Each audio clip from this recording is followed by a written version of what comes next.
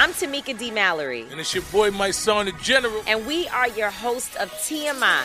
New year, new name, new energy, but same old us. Oh, yeah. And catch us every Wednesday on the Black Effect Network, breaking down social and civil rights issues, pop culture, and politics in hopes of pushing our culture forward to make the world a better place for generations to come.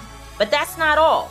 We will also have special guests to add their thoughts on the topics, as well as break down different political issues with local activists in their community. If you like to be informed and to expand your thoughts, listen to TMI on the Black Effect Podcast Network, iHeartRadio app, Apple Podcasts, or wherever you get your podcasts. That's right. As important as choosing the right destination when traveling is choosing the right travel partner. Eugene Fodor. Gene, was будет? Much of the joy you will find on the road comes from the person you share it with. So you write the books, Gene, and Vlastar runs the business. I understand now. Tis a wise man marries a wiser woman. But be careful and choose your travel partner well, because the worst trips result when two partners have two different agendas. Get down! I'm not stupid, Gene. Something is going on, and it's high time you tell me the truth. Freeze, Americano! Gene, run! So travel before it's too late. Your money will return, your time won't, and we're all too quickly approaching that final destination. Listen to Fodor's Guide to Espionage on the iHeartRadio app, Apple Podcasts, or wherever you get your podcasts. I'm Elliot Connie, and this is Family Therapy. My best hopes, I guess, identify the life that I want and work towards it. I never seen a man take care of my mother the way she needed to be taken care of. I get the impression that you don't feel like you've done everything right as a father. Is that true? That's true, and I'm not offended by that. Thank you for going through those things, and thank you for overcoming them. Wow. Thank God for deliverance. Every time I have one of our sessions be positive. It just keeps me going. I feel like my focus is redirected in a different aspect of my life now. So, how'd we do today? We did good. The Black Effect presents Family Therapy. Listen now on the Black Effect Podcast Network, iHeartRadio app, Apple Podcasts, or wherever you get your podcasts. Hi, hello, how are you doing? This is Let's Talk About Myths, baby. And I'm your host, Liv, who's quickly nearing the end of Homer's Odyssey and honestly feeling a bit lost at the idea of not having Odysseus to turn to, but also, it's just like way easier to write these episodes when I have Emily Wilson's translation of the Odyssey to work with, you know? Anyway, I'm here again in my new apartment, hoping the sounds of the street aren't too loud in the recording. But again, it's August and I don't have AC, so I'm sorry, these windows must stay open for the time being. Also because I had to makeshift some screens so my cat doesn't fall to his death, and frankly, I can't close the windows even if I wanted to. Such is life. Where we last left my favorite fellow, Odysseus, the campaign against those fucking suitors had commenced. It's only his son, Telemachus, who knows that Odysseus is home and ready to get all the vengeance in the world. Only Telemachus who knows this old, ragged-looking beggar is actually his father in disguise. Penelope's unaware. She's simply furious at the suitors for being there, for fucking with shit, and most importantly, for trying to kill her son. She didn't love that. And so, Odysseus has entered the palace, and he's going from suitor to suitor, learning a little bit about them while begging for scraps. This is episode 57, Checking the Suitor's Privilege. The Odyssey, Part 10. On Athena's instruction, Odysseus is in the palace, traveling from suitor to suitor, begging for whatever food they may spare.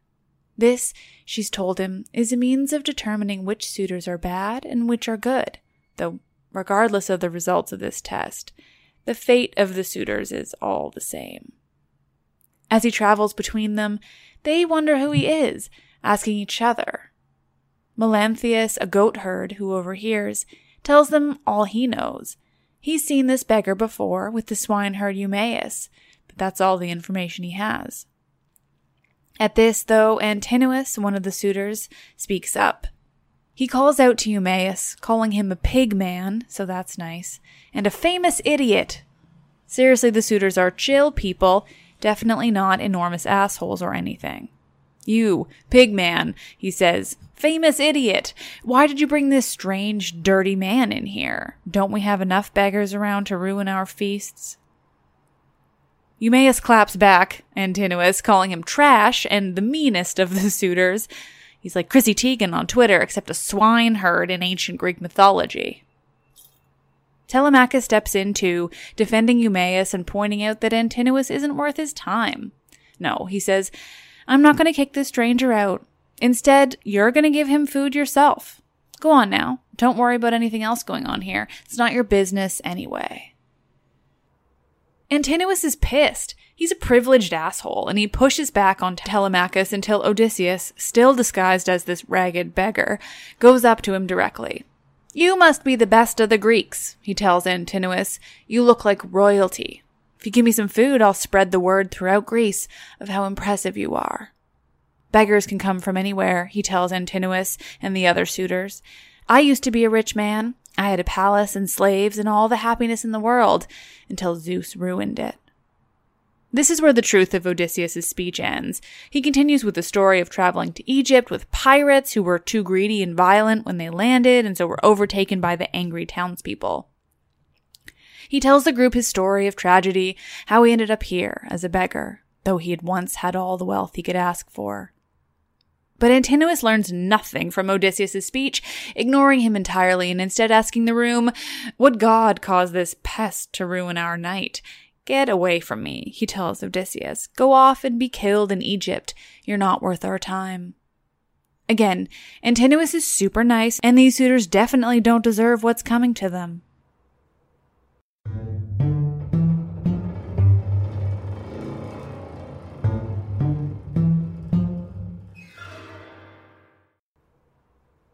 Antinous' reaction to Odysseus' story is the final straw. He insults Antinous once more, which causes Antinous to lose his cool. He picks up the stool he's been sitting on and throws it at Odysseus. It hits him, but Odysseus isn't moved. He remains standing strong, simply staring at Antinous before shaking his head dramatically. Finally, he addresses the room of suitors. "Look, guys," he says, though as usual, not quite in that phrasing. "When you're defending your own land or your possessions, there's no shame in a little violence. But this man just attacked me for simply asking for a little food. I came here hungry, and this is what I get? If there are furies out there to avenge the treatment of the poor, I hope they have Antinous struck with death instead of a wedding that he wants."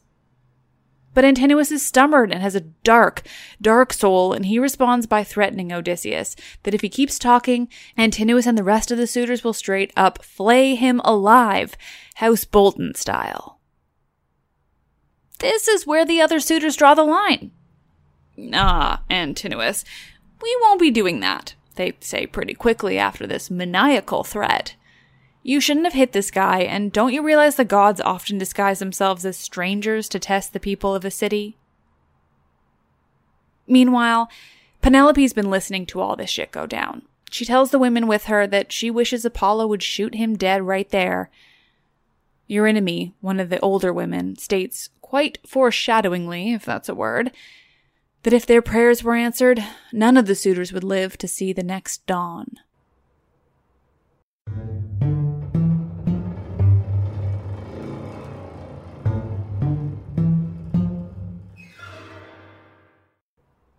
Somehow, even with all the drama, everyone manages to have a nice dinner. Meals are important, even when half the men are threatening to flay the other half. Everybody's got to eat. Penelope and the women continue discussing the men they're able to overhear, commenting on how all of the suitors are bad, but man, that Antinous, he is just the absolute fucking worst.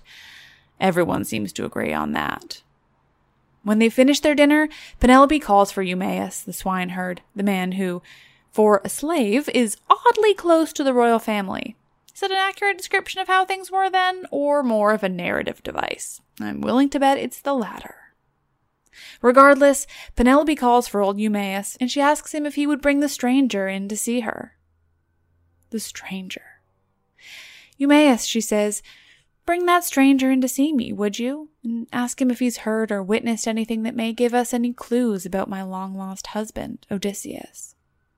Oh, beautiful. What storytelling! Before he goes to get Odysseus, disguised as the old, ragged beggar, Eumaeus tells Penelope what he knows. He tells her that this man, this stranger from another land, has been staying with him for some days and already told him about his wanderings and about how he and Odysseus were old friends, having encountered each other before.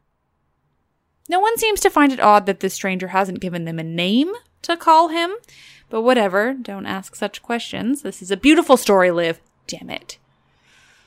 The stranger, Eumaeus tells Penelope, tells that Odysseus is still alive and well, and that he's nearby, en route to return to Ithaca after all this time.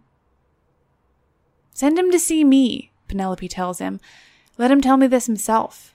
I want to hear from him that Odysseus is traveling home after all this time. And when he does arrive, only he will be able to rid us of all these suitors that have been eating all our food and terrorizing everyone for all this time.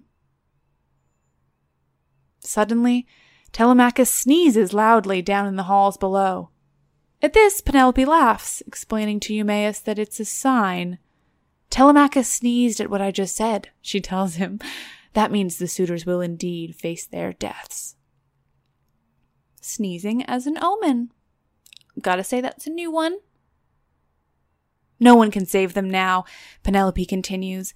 Go, get this stranger, bring him to me to tell me what he knows. So Eumaeus goes to get Odysseus, telling him that Penelope, Telemachus' mother and the queen of this palace, as if Odysseus doesn't know, wishes to see him. She wants to know about her husband. Eumaeus tells the stranger, tell her the truth, she'll know if you're lying, and if you do tell the truth, she'll give you some nice clothes to wear, which you sorely need. Odysseus, though, must keep to his plan. Eumaeus, he says, I very much want to tell Penelope the truth about her beloved husband, Odysseus, but it must wait just a little longer.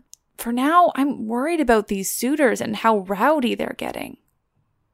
He tells Eumaeus about the violence of Antinous and that nobody tried to stop him. No, he says, for now, tell Penelope to stay safely where she is until night falls. Then she can come sit with me by the fire and ask me all she wants to know about her husband and his endless journey home. So Eumaeus does, delaying the beautiful reunion we all want to see just a little while longer. He tells Penelope that the stranger wants to avoid the suitors as they're getting more dangerous as the afternoon goes on. He tells her about sitting by the fire at dusk, that she can ask him anything she wants then. Penelope agrees, noting that this stranger is clearly no fool. It's a good idea that they avoid the suitors as much as they can. And so Eumaeus leaves her, returning to the hall where the suitors, Odysseus in disguise, and Telemachus all are staying. He tells Telemachus that he must return to watch over his pigs. He wishes him good luck. He tells him not to get into any trouble, not to get himself hurt.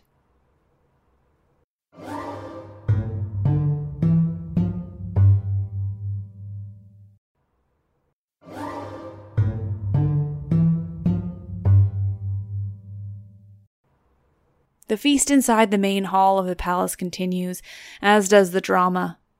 The suitors now have sent for another man, an alternate beggar, you could say, even though that's dark as fuck. And I really hate using the word beggar, but it's used continuously in this, and it's just the easiest, sorry. This alternate beggar is a local homeless man of Ithaca, notorious for his greed. He has a real name, but the suitors call him Iris, because they use him as their messenger. Now they've called on Iris to get rid of Odysseus. Their depravity knows no bounds. They've called on this other homeless man to get rid of the homeless man they're tired of, pitting poor soul against poor soul. Don't think you can feel sorry for these suitors and what's to come. They deserve it all. They've called on Iris and he shows up, immediately berating Odysseus, Get out, he tells him. Don't make me throw you out. But, of course, Odysseus won't be leaving anytime soon. Not least because it's his fucking house, even if no one but Telemachus knows. No, he tells Iris, I'm not going to leave. I didn't do anything to you, and I won't be going just because you've told me to. We can both be here, both beg for the scraps of these men. And, he adds, for good measure, I'll fight you if I have to. Yeah, the suitors are going to try to force these two homeless men to fight each other. Antinous points out the best food they've got roasting by the fire. There, he says. They'll fight for that goat stomach stuffed with fat. Yum. So the suitors egg them on. They really and truly want to see these two homeless men fight each other over food. Ugh. But Odysseus is a thinker. That's kind of his thing. So he says to the suitors, look, there's no way an old, beaten-down man like me has any chance at beating this younger man in a fight. But I need to try. I'm too hungry to pass up the opportunity.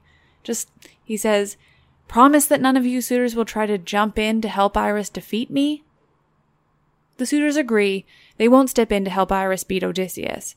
Then Telemachus speaks. Stranger, he says, if you must fight against Iris, then at least you don't need to worry about these other men. I'm your host, and Eurymachus and Antinous agree with me. They all, very formally, agree to these terms.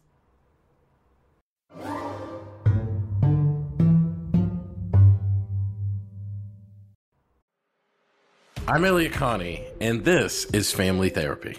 My best hopes, I guess, identify the life that I want and work towards it. I never seen a man take care of my mother the way she needed to be taken care of.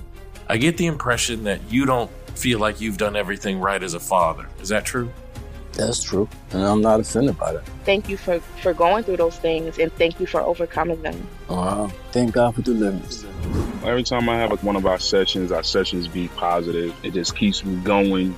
I feel like my focus is redirected in a different aspect of my life now. So, how'd we do today? We did good. The Black Effect presents Family Therapy. Listen now on the Black Effect Podcast Network, iHeartRadio app, Apple Podcasts, or wherever you get your podcasts.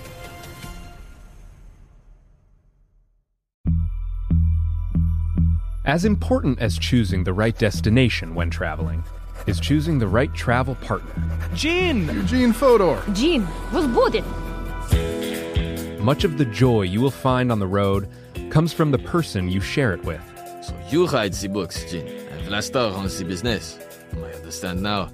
Tis a wise man marries a wiser woman. But be careful and choose your travel partner well, because the worst trips result when two partners have two different agendas. Get down! I'm not stupid, Jean. Something is going on, and it's high time you tell me the truth. Freeze, Americano! Jean, run! So travel before it's too late. Your money will return, your time won't, and we're all too quickly approaching that final destination. Listen to Fodor's Guide to Espionage on the iHeartRadio app, Apple Podcasts, or wherever you get your podcasts. I'm Tamika D. Mallory. And it's your boy, my son, the General. And we are your hosts of TMI. New year, new name, new energy, but same old us. Oh, yeah. And catch us every Wednesday on the Black Effect Network, breaking down social and civil rights issues, pop culture, and politics, in hopes of pushing our culture forward to make the world a better place for generations to come. But that's not all. We will also have special guests to add their thoughts on the topics, as well as break down different political issues with local activists in their community. If you like to be informed and to expand your thoughts, listen to TMI on the Black Effect Podcast Network, iHeartRadio app, Apple Podcasts, or wherever you get your podcasts. That's right.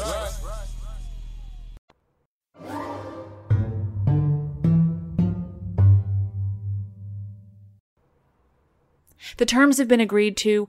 No one will step in to help Iris defeat Odysseus. He doesn't get to have the suitors on his side, even though it was them who brought him into the palace in the first place. And so Odysseus prepares to fight this man, Iris. He takes off the ragged clothes he's been wearing and wraps them around his waist, basically revealing a super ripped old man, just muscly as fuck. Enormous. And then Athena makes him even stronger, visibly, causing all the suitors to look on in shock. Iris doesn't stand a chance, they exclaim, still staring dumbfounded at how fucking yoked Odysseus is, though he's still visibly a worn-down old man. Iris, meanwhile, is also looking at Odysseus, and he is not thrilled by this development. This is not what he signed on for, but he's in it now, and there's no turning back. Antinous watches Iris's reaction and once more provides all the motive in the world for everyone around him to want him dead. He straight up laughs at Iris's fear, telling him what a loser he'll be if he's beaten by this old man. And if he is, Antinous continues, he'll have him sent off to a king on the mainland who's the lord of cruelty and pain. You know, normal stuff. That king will cut off Iris's ears and nose, and then his genitals, and he'll feed them to the dogs. All great people here in Odysseus' palace. No sociopaths at all. And so, they fight. Odysseus quickly defeats Iris, breaking his jaw in the process, and kicks him out of the palace. When he returns to the hall, victorious in this very unfair and bizarre fight, he's finally welcomed by the suitors. Antinous gives him that disgusting-sounding food that he wanted so badly, and the men toast to his defeat of Iris, laughing about how they'll send him to that guy on the mainland who also just sounds lovely.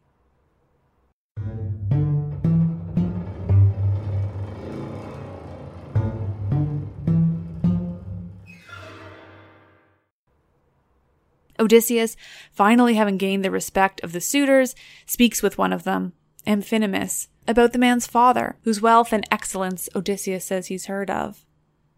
I once had wealth and happiness, he tells Amphinomus, but I've committed so many crimes now, so many abuses of power, helped by the other men around me doing the same. I've learned, he continues, that no one should turn away from what's right. I've seen how you're all behaving here, how you're treating Penelope, the wife of the man whose palace this is, the man who will very soon return home, and may you not still be here when he does, because, Odysseus tells Amphinomus, I assure you there will be blood. Amphinomus thinks about what Odysseus has just told him. He dwells on it, but he doesn't leave. He's destined to meet the same fate as the rest. Athena has already decided these things. Athena, too, has plans for Penelope. She gives her an idea, placing in her mind the desire to let the suitors see her, though normally she would avoid them at all costs. But no, now she wishes them to see her. For Athena, this is to awaken the desire in the suitors. Penelope tells Eurynome, her faithful woman, that she wishes to do this. She wants to let the suitors see her and to give her son some advice. Penelope wishes to tell Telemachus not to spend too much time with these men. They're too proud, they have bad intentions, they're a bad influence. She has Eurynome call 2 slave girls, Hippodamia and Autonoe, to accompany Penelope down to see the suitors and to talk to her son. While Eurynome is gathering the girls, Athena gets to work on Penelope. She puts her to sleep for a short while she makes her as beautiful and wonderful as possible.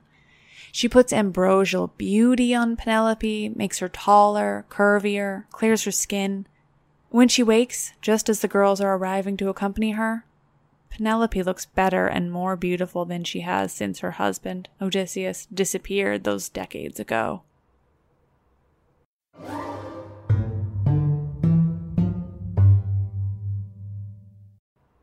Penelope, at her absolutely most beautiful and angelic, descends into the hall to speak with her son.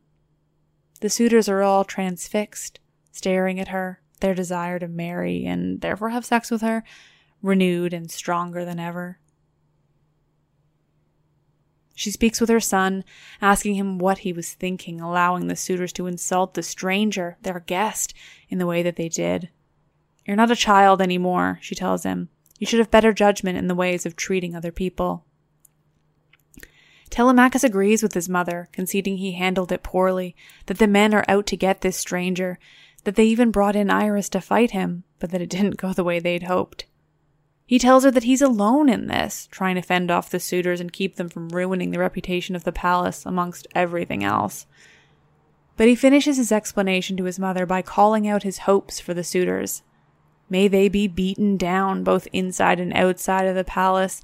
May each of them grow weak and unable to fight back. He's cut off by Eurymachus, who's trying to get Penelope's attention.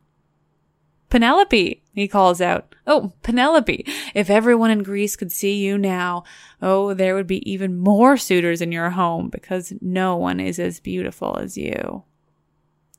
He says this like it's a compliment, but like, fuck you, dude. She's made it perfectly clear she loathes the number of suitors that she has now. Don't threaten more. I mean, honestly, read the room. Anyway, that's my response, but Penelope has one too. "No," she tells Eurymachus, "the gods ruined my beauty the day my husband left for Troy, never to return. If he came home, then maybe I could regain some of it that I had before, but not now. I'm weighed down by grief and stress." "Before Odysseus, my husband, left for Troy," she tells the suitors, "he grabbed my arm and told me he didn't think that all the Greeks would return unharmed from Troy. The Trojans are good warriors too, and many will die," he said. "But some god may bring me home, or some god may keep me there. If I don't return, then when our son has grown, you must choose a man to remarry."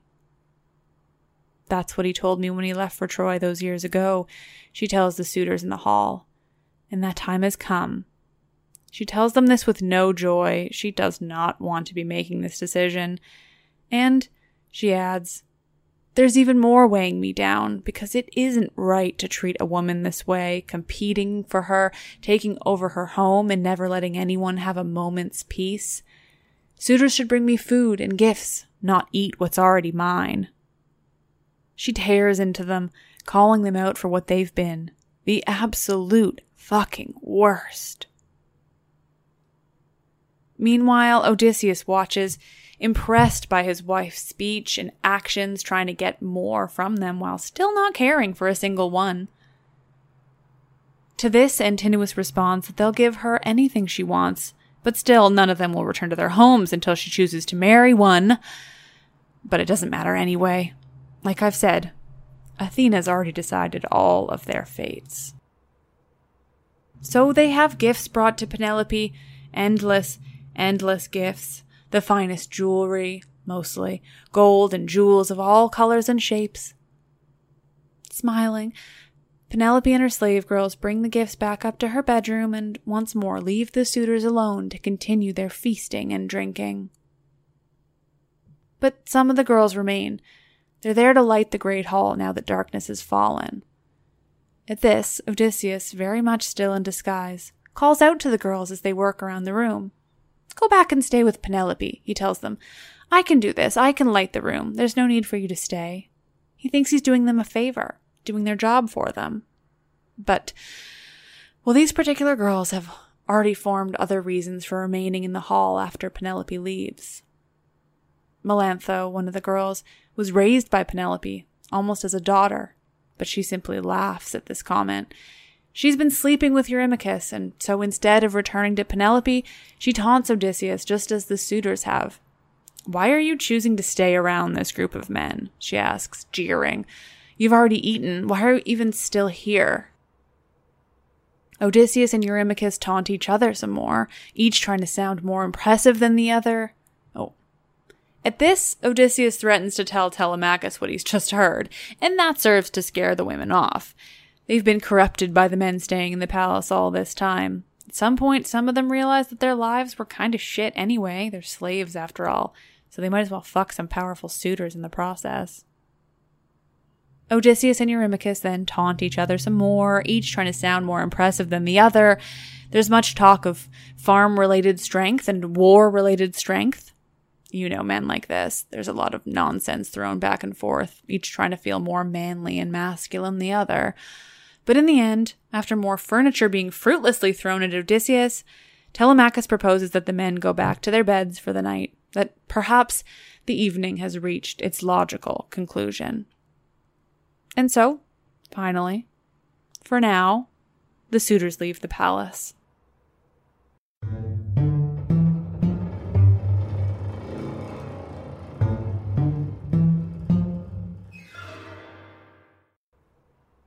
When they're alone, Odysseus and Telemachus continue their planning for how to kill the suitors. They have a better sense of how things will go now that they've had to deal with them together. Telemachus summons his nurse, Eurycleia, the servant who's been with the family for basically ever, and asks her to shut away Penelope's women while he brings the weapons to the storerooms. The plan's in action. They've decided to tell the suitors that their weapons have been removed to be cleaned, that being so near to the fire has left them dirty and dull. Once Eurycleia is left to do this, Telemachus comments to his father that there's something different about the palace, something brighter, as if fires are lit in places they shouldn't be. With a smile, Odysseus tells him that he mustn't ask these questions, just know that the gods will do what they need to do. It's time for you to go to bed, Odysseus tells his son. I'll stay here and let your mother finally question me. So, with Telemachus gone, Odysseus makes himself comfortable in front of the fire. Still, he's not Odysseus. He appears as the ragged, homeless stranger who's been causing so much trouble. And he sits and he waits for Penelope to join him after all this time.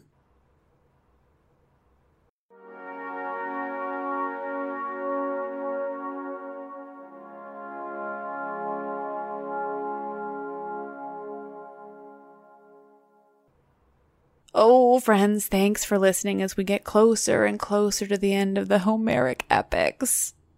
Don't fear, though, we're not out of epics yet. Anyway, I love the Odyssey, as if it has been made abundantly clear with how I've told this story and everything else I say. Bias exists everywhere, guys, and I am biased towards Odysseus. I am sorry. I know he's got his shit, and he's not immune from toxic masculinity, but he's also wonderful and heroic and just wants to get home to his wife. Anyway, it's great. Odysseus is great. The Odyssey is great. Homer's great. What's not great is the rampant and dangerous toxic masculinity that's blending with horrific racism and absolutely terrifying the world right now. So when you hear someone talking about so-called Western civilization or how white people, with air quotes, invented everything, that the Greeks were the fathers of civilizations, that the Spartans were the shit, anyway, just remember all the bullshit I tell you about every week, and know that the Greeks co-opted what they learned from the Middle East and Africa. Not everything, but a lot of it. Notably, Egypt, Mesopotamia, that white people didn't invent everything we use now and what we most care about. They just colonized the fuck out of everyone that did, stole their ideas, used them as their own, presented to the world that they were the most impressive, most important civilization, when really, Western civilization was just the most violent, most destructive, and most open to plagiarizing. Okay, thanks. The world is on fire. Please enjoy my retellings of Greek myths from the vantage point that, while they were amazing and wonderful and goddamn the ancient Greeks were cool, they were not the be-all and end-all of the ancient world, and most of the things they're credited with doing first, they didn't. The Epic of Gilgamesh came long before Homer. The Mesopotamians in Iraq and Iran invented basically everything, the wheel, astronomy, endless more. The Greeks just did it again, but louder. One day I'll go into more detail about that, because I just think it's necessary. Anyway, thank you again for listening. If you like me, please rate, review, subscribe, you know. Follow me places. Twitter, Instagram, Facebook, they're all at Myths Baby. I suck at Facebook, but I do feed my Instagram there, so there's usually something. I also read all your messages, but can't always respond. Thank you so much for everything you send to me, though. It means the world that I'm connecting with so many of you about this thing I love so passionately. If you want to hear more of my ramblings and rantings about toxic masculinity and the end of the world, you can go ahead and follow my personal account on Twitter, too. That's Livy Rants. It's a little bit less mythological and a little bit more angry. Anyway, You're all magnificent. I do love you. Thank you for being there and listening every week and being generally awesome. I'm Liv, and I love this shit.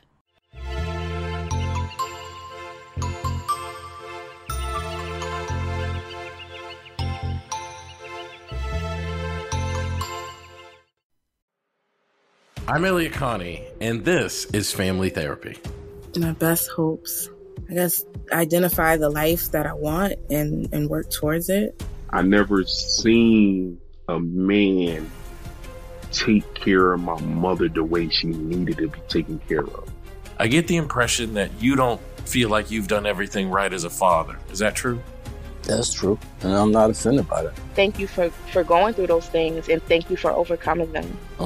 Thank God for deliverance. Every time I have one of our sessions be positive. It just keeps me going.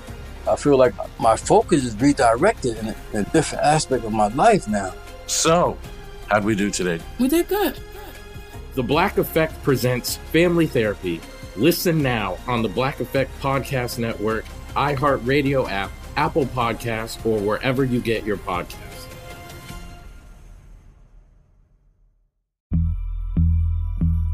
As important as choosing the right destination when traveling is choosing the right travel partner. Eugene Fodor. Gene, возбудит. Much of the joy you will find on the road comes from the person you share it with. So you write the books, Gene, and Vlastar runs the business. I understand now. The wise man marries a wiser woman. But be careful and choose your travel partner well, because the worst trips result when two partners have two different agendas. Get down! I'm not stupid, Gene. Something is going on, and it's high time you tell me the truth. Freeze, Americano. Gene, run! So travel before it's too late. Your money will return, your time won't, and we're all too quickly approaching that final destination. Listen to Fodor's Guide to Espionage on the iHeartRadio app, Apple Podcasts, or wherever you get your podcasts. I'm Tamika D. Mallory. And it's your boy, my son, the General. And we are your hosts of TMI. New year, new name, new energy, but same old. And catch us every Wednesday on the Black Effect Network, breaking down social and civil rights issues, pop culture, and politics, in hopes of pushing our culture forward to make the world a better place for generations to come. But that's not all.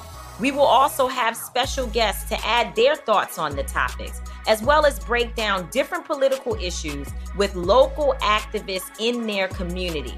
If you like to be informed and to expand your thoughts, listen to TMI on the Black Effect Podcast Network, iHeartRadio app, Apple Podcasts, or wherever you get your podcasts. That's right.